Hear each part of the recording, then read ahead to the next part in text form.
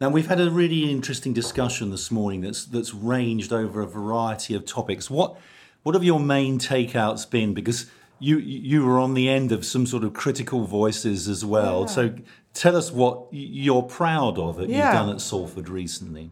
I've been in Salford for only 4 years, so I always say that I can't really take credit for some of the great things that are indeed happening there.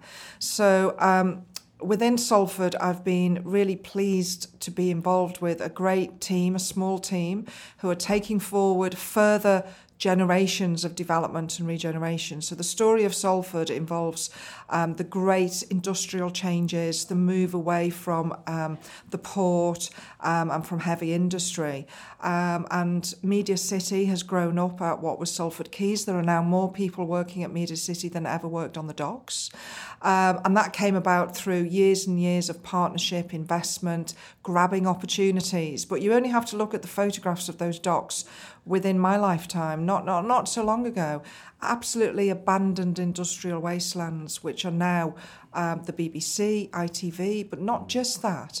There are hundreds and hundreds of small tech, digital, creative companies that have grown up there, and Salford people are working in that sector.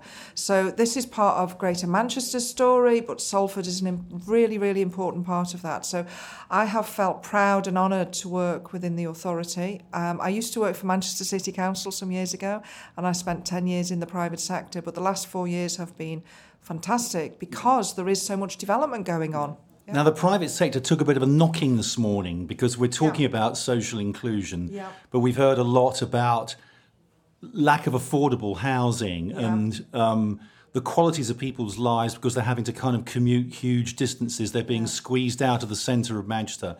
What's your response to that? I've got a number of different, I suppose, nuanced responses. I mean, you've got to remember that nobody lived in Manchester city centre some time ago, so the idea of living a very city centre, urban type of lifestyle is still really new.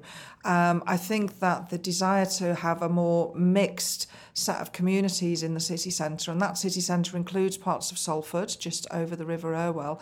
So there are indeed a lot of private rented sector, high-rise development. You've only got to look so that the landscape has changed enormously, and these are not luxury penthouses. There are a few. There are a handful.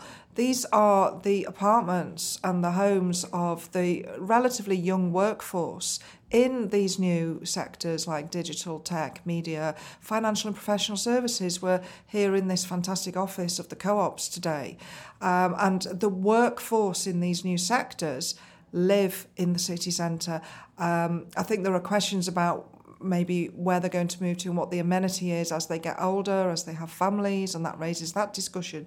But I would say that these are not luxury penthouses that are exclusive in that sense. There are groups of young people who are living very different lifestyles and living successfully. And yet, there's a real problem of social exclusion here with, large numbers of homeless people as well. Yeah. What's to be done about that?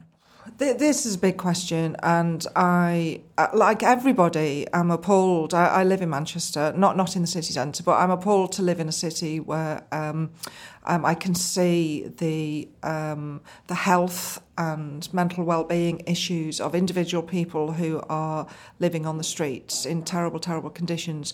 So what's the answer? I think some of what's happening right at the moment with led by, happens to be Salford City Mayor, who has the portfolio for housing and homelessness and planning. He's working very closely with Andy Burnham.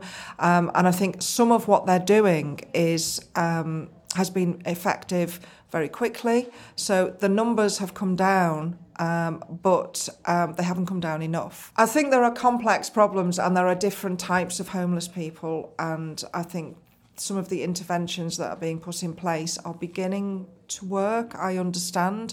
I don't see that with my own eyes on the streets, so I still see some what look like really desperate cases. And what about the issue of quality of what is being built new? There seems to me You know, we've heard stories over the last week about 50% plus of stuff that is going up homes that's just not fit for purpose. What can we do about raising standards in construction? In construction for residential, Yes. we're talking about, yes. I don't think it's black and white. I don't think it's all bad, and I think there's a lot better that we can be doing as well. I think there are some really appalling examples, and certainly in terms of the role of building regulations, enforcement, in terms of some of the individual schemes that are being built. I'm not aware that any of those extreme cases are in this city. A lot of the new build that has gone up in Manchester and Salford city centres is an excellent, really, really high quality build.